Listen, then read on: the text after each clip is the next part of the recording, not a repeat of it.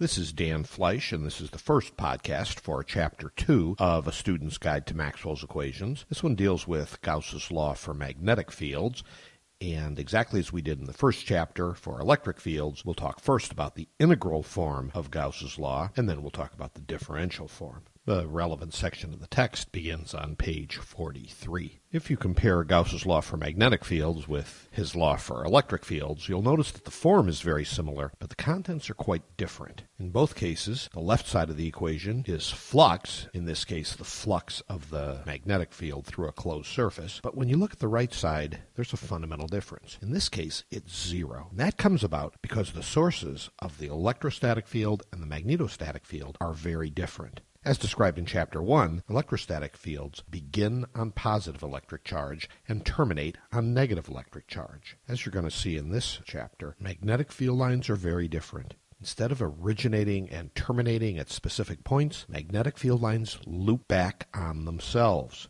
That behavior is directly related to the fact that we can't separate north and south magnetic poles like you can separate positive and negative electric charge.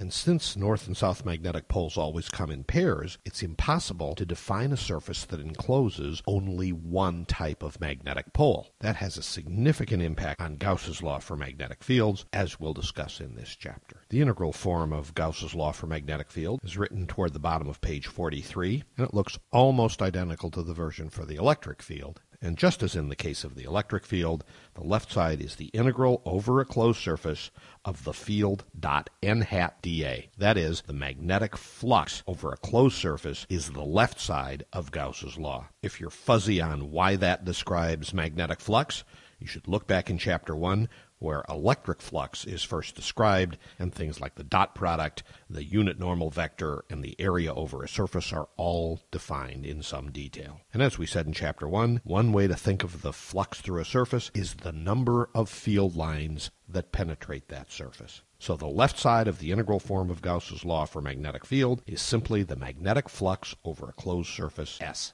Since the right side of Gauss's law for magnetic fields is zero, you should understand the statement in the box on the top of page 44 that is the main idea of Gauss's law for magnetic fields. It says the total magnetic flux passing through any closed surface is zero. In the paragraph after that, you can read about the fact that the size of the surface doesn't matter, the shape doesn't matter. The total magnetic flux is always zero if the surface is closed. Now notice that this does not mean that no magnetic field lines can penetrate that surface. Remember, flux is a two-way street.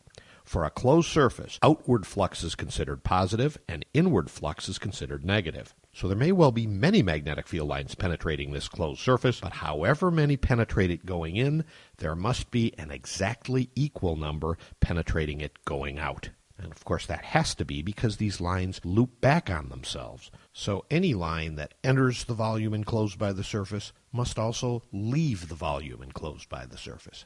Hence, the total magnetic flux through any closed surface must be zero. In the middle of page 44, you see the expanded view in which the meaning of each symbol is called out. You see there's a surface integral with the circle around it, meaning it's over a closed surface S. Then there's B with the vector hat. That's the vector magnetic field. It has both a magnitude and direction. Its units are Teslas. The dot product tells you to find the component of B that is in the direction of n hat, where n hat is the unit vector normal to the surface, and dA is the area increment over which the integral is being performed.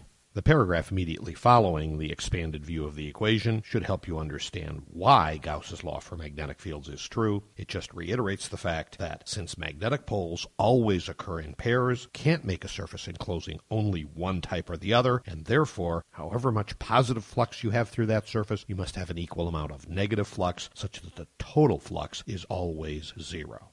And the final bit on page 44 just explains that since you know that the total magnetic flux through any closed surface must be zero, you may be able to use that fact to solve some problems involving fairly complicated surfaces. If you know the flux through one portion of the surface, you may be able to determine the flux through the rest simply by applying Gauss's law, knowing that the total flux must be zero. There will be plenty of examples of that in this chapter, but the next section discusses the magnetic field itself.